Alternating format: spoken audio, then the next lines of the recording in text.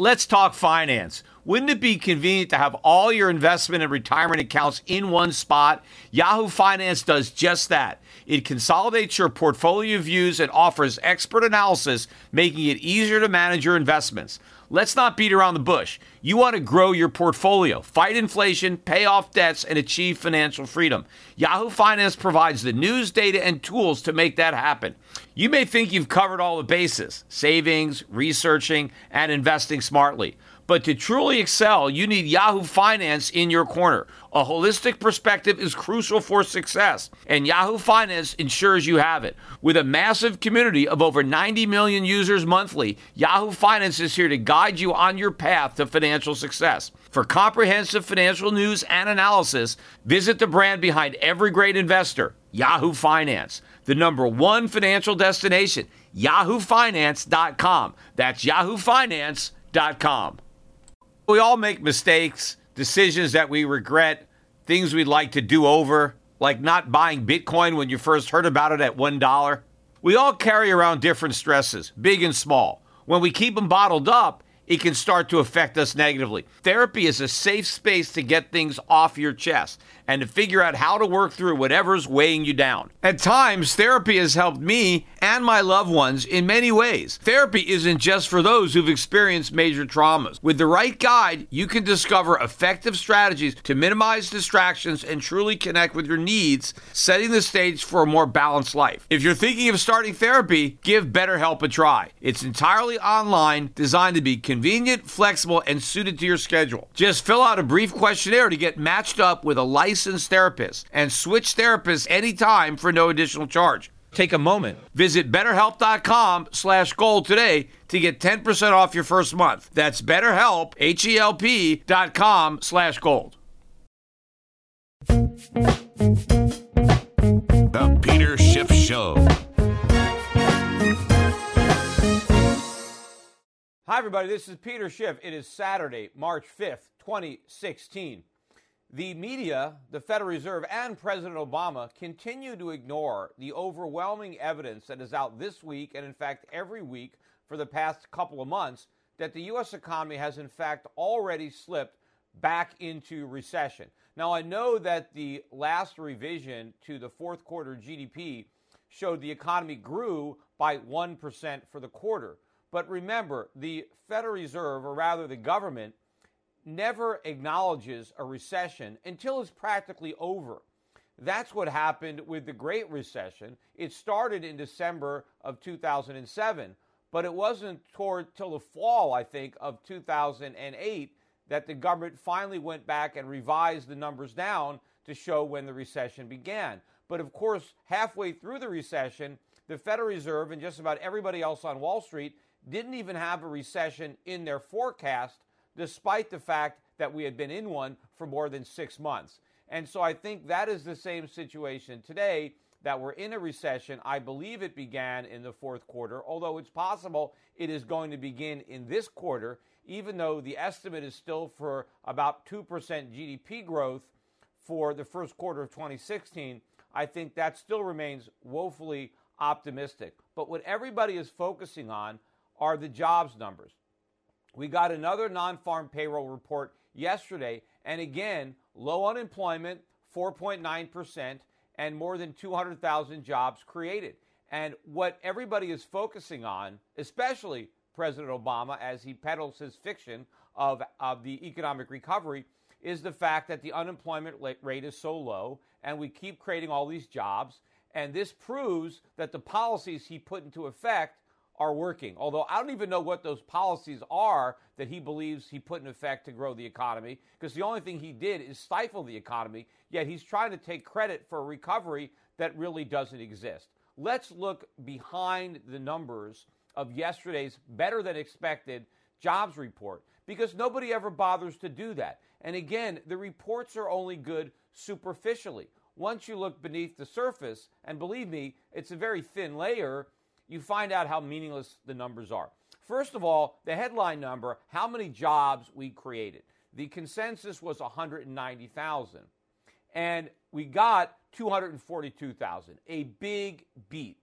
And not only that, we went back to last month's, which was surprisingly low. we only created 151,000 jobs in January. And the government said, no, we were wrong. We actually created 172,000. So not only was the number much stronger than was expected for February, but they went back and revised January's number a little better. And so when you average the two out, you're back at about 200,000 or above 200,000 per month. The unemployment rate held steady at 4.9%, still below, I guess, that psychologically important 5%, which certainly makes the PR snow job that the president is doing much easier when you have an official unemployment rate below 5%. But here is a detail that President Obama didn't mention at all. Hourly earnings, average hourly earnings, were expected to rise 0.2%. And that followed the big jump last month of 0.5%. And if you remember, on my video blog last month, I said that was a one-off event, that increase was the result of all the minimum wage hikes that kicked into effect in January. And since so many Americans work for the minimum wage, including college grads, when you raise the minimum wage significantly in so many states, it's going to have an impact on average hourly earnings, and that's what happened. So I said that I thought that number would reverse by February, and that's exactly what happened. Instead of getting an increase of 0.2, which is what everybody was looking for, we got a drop of 0.1, a decline. And that is the first time that's happened since December of 2014. It is very rare that you get a decline in average hourly earnings because prices keep rising. So when you figure earnings are dropping and prices are rising, even if they're rising slowly, that still means that real earnings are dropping more. In fact, in the last 10 years, that's only happened 6 times. 6 times. And it happened last month.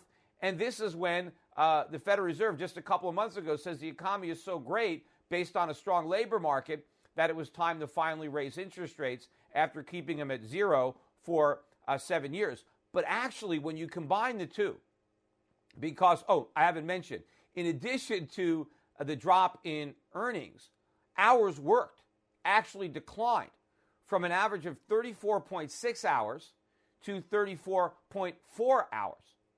And of course, remember, if somebody has multiple part-time jobs, they add them together to get how many hours they worked in the typical week. But you have a decline in hours worked.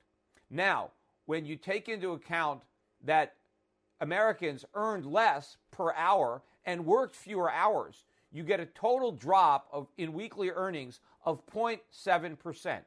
Now, that is the biggest drop in weekly earnings ever, in the history of the country, or at least as far back as they've been keeping records. Now, is that something that President Obama wants to accept responsibility for? The biggest drop in what Americans earn working for a week in the history of keeping track of the numbers? That is what's going on. But here's some more information that we're not getting.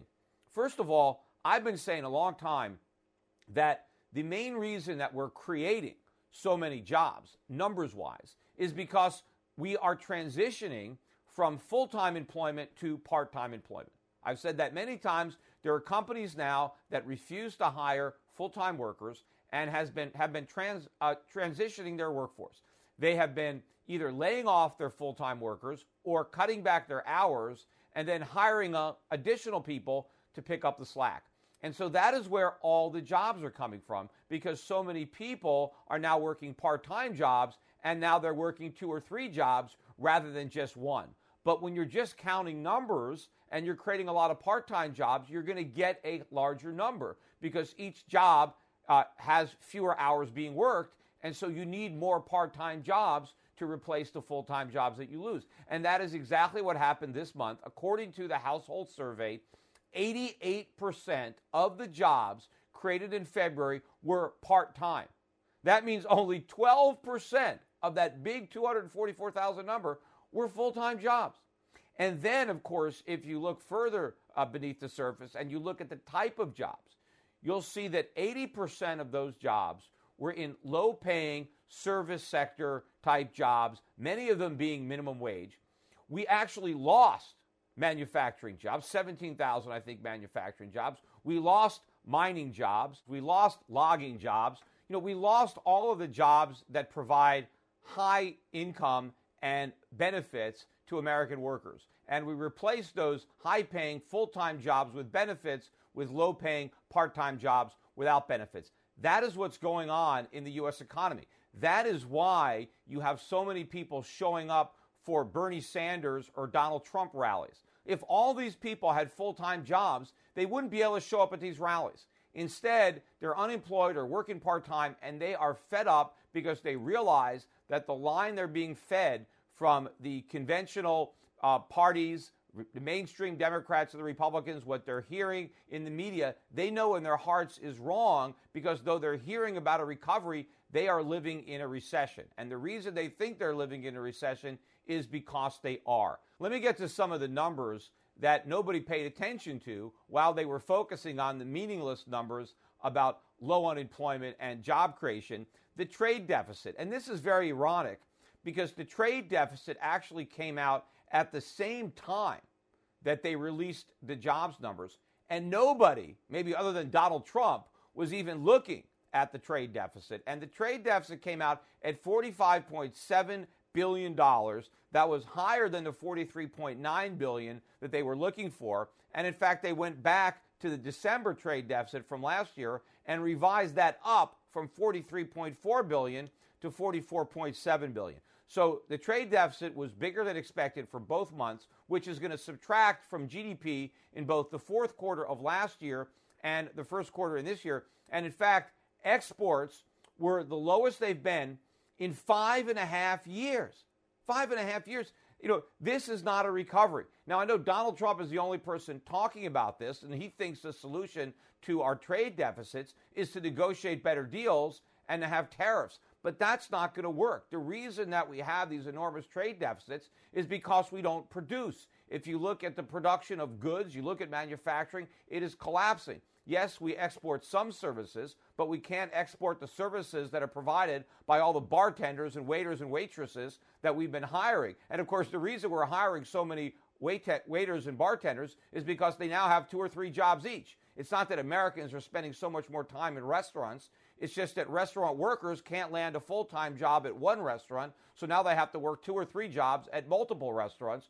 But this is a big problem, and the solution to our trade deficit, again, doesn't rely in better negotiators. We need less government. We need less government spending. We need fewer regulations. We need lower taxes. We need to produce things that we can export. And unfortunately, none of that is happening, because instead of a legitimate recovery, the Federal Reserve has been preventing a real recovery, and instead they inflated a bubble, and everybody wants to pretend that what we're experiencing is a legitimate recovery, but their numbers prove that it's just a bubble. Now, also, during the week, on Thursday, just the day before we got the jobs numbers, we got the Challenger job cuts report for February. We had a huge number for January, one of the biggest Januaries in memory, I think, since 2009 for announced layoffs. We laid off 75,000 or 75,114 announced layoffs in the month of January. People expected a big reduction in the month of February from such a large number in January. We did get a reduction, but it was just slight. 61,599. That's another big number. If you take January and February combined, we're better than 20% ahead of the pace we were at last year for announced layoffs. And in fact, I think it's only going to get worse. Look at the number that we got on Thursday also. Later in the day, we got the February PMI Service Index. This is services, not manufacturing. And manufacturing is already in recession. Almost all the numbers that we get on manufacturing, whether it's PMI or ISM, are sub 50, contraction. And in fact, even the recession deniers will acknowledge that manufacturing is in recession, but they'll say that it's contained to manufacturing, the same way they used to say the mortgage problem was contained to subprime. Well, it's not contained, and the numbers we got on Thursday from the PMI Service Sector Index prove it, because that index came in at 49.7. It was supposed to come in at 53.2, which would have indicated slow expansion, but instead everybody was surprised. 49.7, or rather 53.2 was the prior month, and that still was showing a modest expansion, but 49.7, that's clearly sub 50, and this should confirm that it's not just the manufacturing sector, it's the service sector that is in trouble. Now, normally, when you get a Friday, when the government releases a much better than expected non-farm payroll number, because remember, this is the number that everybody watches, right? And if it's stronger than expected, there's usually a big reaction, especially when everybody is on Fed watch. Because remember, the numbers that the Federal Reserve supposedly pays attention to are jobs. And when you get a big beat like the one that we got on Friday, the markets typically react to that.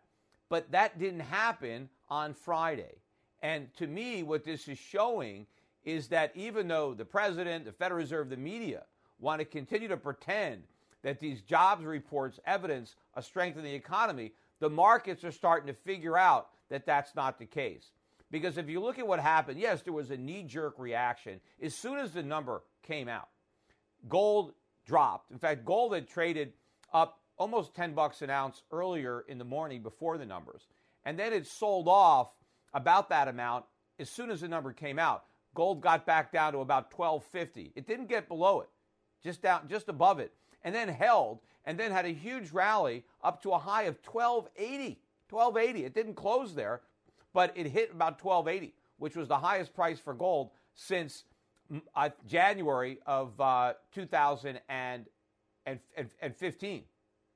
But the dollar also, the knee-jerk reaction was that the dollar rose as soon as the traders saw the big print, but then it sold off on the day and the dollar was broadly weaker. So instead of getting the reaction that you would normally have to a strong number, because it means the Fed's about to raise rates, the market did the opposite of that. And this to me shows that the markets are beginning to figure out that these numbers are meaningless and that the Fed is in fact not going to be raising interest rates more in 2016. In fact, the next move is likely to be a cut, because I don't think what's going to happen is all the bad economic data is somehow going to switch to validate the supposedly good jobs data. I think what's going to happen is eventually the jobs data is going to roll over and match all the weak data we're getting from the rest of the economy. And again, as I've said, the numbers that we're getting about jobs indicate a weak economy. But there's only so many part-time workers American companies are going to be able to hire in an economy that's so weak. At some point, this transition from full-time to part-time is going to be over. And in fact, employers are going to find out that they have too many part-time workers, and they're going to start getting rid of a few. And then you're going to see the numbers coming down, and you're also going to see the official unemployment rate going up. And then the administration or the Fed will have nothing to hang their recovery hat on. They're going to have to acknowledge that the economy is in recession, and it's going to be a complete change of policy for the Fed. In fact, let me go over a little bit what happened during the week in these markets. First of all, gold. Gold was up about $35 on the week. That's a 3% gain, and it finished well off its high Friday. We closed at $12.59, but that's the first close above $1,200 all year. I mean, $12.50 rather. And $12.50 had been resistance for the past couple of weeks. So I think the fact that we closed above it is very strong at $12.59, and we made a new high of about $12.80, which is something I think we're going to take out that high or test that high at least next week as the weakness of the U.S. economy really sinks in around the world. But it's not just the gold market that shined. Silver actually shined even brighter. It was up about 70 cents on the week, 5.3% on the week. We closed above $15.50 at $15.51. You know, silver's been lagging, and this is one of the first weeks in a while where it has outperformed the price of gold. Oil was the real star of the week. I mean, it was up almost 10% on the week. It closed just under $36 a barrel. The U.S. dollar, despite this supposedly, much better than expected jobs number, the dollar was broadly lower on the week. The dollar index slipped 1%. But that didn't tell the real story, because other currencies were much, much stronger than the dollar index. I'll give you an example. The Australian dollar, which is one of the currencies that have been beaten up pretty badly over the last several years, the Australian dollar was up 4.2% on the week. That's a big move for a currency in 1 week. It means gold prices were actually down in Australia. because the Australian dollar was up more than the price of gold. The Australian dollar is now at a 7-month high against the U.S. dollar. And in fact, currencies were strong against the dollar all around the world. They were strong in Southeast Asia. They were strong in Latin America. This does not look like an economy that is continuing to expand or with a Federal Reserve that's about to raise interest rates. It shows me that people are starting to figure this out, that these superficially strong numbers are not having the psychological effect on the markets that they used to, because the markets are beginning to figure it out. The only question is, when is the Federal Reserve going to acknowledge this? Because if you look at the Federal Reserve, you look at the statements coming out of Fed officials, they are still clinging to the false hope that there is no recession. Now, I don't expect the president to ever acknowledge this problem, because the president's whole narrative, his whole claim to fame, the ticket that Hillary Clinton wants to run on and wants to use as a free pass into the White House, is the recovery created by Obama. The fact that he inherited this disaster and he solved everything. And now the economy is in good shape. So he's never going to acknowledge the fact that we're back in recession. But the Federal Reserve is going to have to do something about these numbers. It can't continue to drive looking in the rearview mirror and ignore everything that it sees in front of it. But I do believe that there is going to be a lot more pressure brought to bear, because this is an election year, so it makes it different than most years. And it's, the Fed's got a lot of skin in the game. Janet Yellen has a big stake in the outcome of this election. I mean, not only is she a partisan Democrat, so philosophically she wants Hillary Clinton, but she wants to keep her job. I mean, I'm sure chairman of the Federal Reserve is a pretty good job. It's hard to get. Not that many people land that job, and when you have it, you probably don't want to lose it. And so I think she wants to get reappointed, and she knows that the odds of her getting reappointed by Donald Trump, or maybe another Republican, if it's possible that somebody can beat him, are slim. So I think her only way to keep her job is to reelect Hillary Clinton, and she's not going to reelect Hillary Clinton if the economy is in the throes of a severe recession and we're in a bear market in stocks. And in fact, the stock market was up this week, although not nearly as much as the price of gold, but it was up. And I think the reason that the stock market is up is because stock traders also are beginning to realize that the Federal Reserve is not going to be taking away the punch bowl anytime soon. Even stock traders were not spooked by this higher than expected number. And I think maybe one of the things that the stock traders were looking at was the drop in our average hourly earnings, because that is another thing that the Federal Reserve is at least publicly stating it is watching, because supposedly it's trying to make sure that inflation is at least 2% per year. And the Fed believes that inflation comes from wages. They believe in this nonsense of the Phillips curve or the wage price spiral. And so if wages are not rising, the Federal Reserve believes that inflation is not rising either. And so that may in fact be one of the reasons that the stock market did not sell off on the news, was because of the bad news on wages, which takes the Fed out of the game.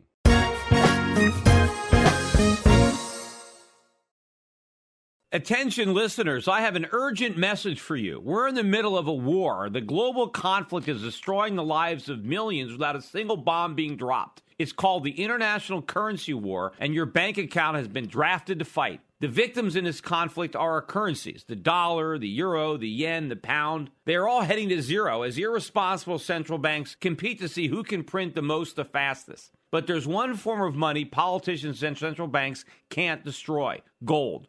Today, it's more important than ever to understand the value of gold in your portfolio and to keep a close eye on major market developments. Subscribe to my monthly videocast and you'll be the first to hear my latest analysis on gold investing and the currency wars. Visit goldvideocast.com right now to subscribe for free. I call the dot-com bust, then the housing bust, and I advise clients to diversify into foreign equities and hard assets while the rest of Wall Street laughed at me. Now I want to keep you up to date on the next crisis that is brewing. My Gold Videocast also includes personal interviews I've conducted with other contrarian investors like Jim Rickards and Axel Merck. Gold has gone up 256% since 2003, but it has a lot further to go. Don't miss the rally. You can prosper during this time of currency wars, but only if you stay educated. Get a free subscription to my Gold Videocast at goldvideocast.com. That's goldvideocast.com. truthandmedia.com. There's so much factually incorrect information and underreporting by legacy media today. Shouldn't there be truth in media? Well, there is. Truth in Media. Recently, a novel thought is now a reality with truthandmedia.com. Led by award-winning journalist Ben Swan, truthandmedia.com is the source for uninfluenced, reliable, fearless news, where journalists pursue real questions, not conspiracies. Make truthandmedia.com your default browser's homepage today and get breaking news and commentary that speaks the truth to power. It's also where you can tune into the Peter Schiff Show every week. Visit truthandmedia.com today. That's truthandmedia.com. Access the Truth and Media RSS feed by visiting truthandmedia.com/feed.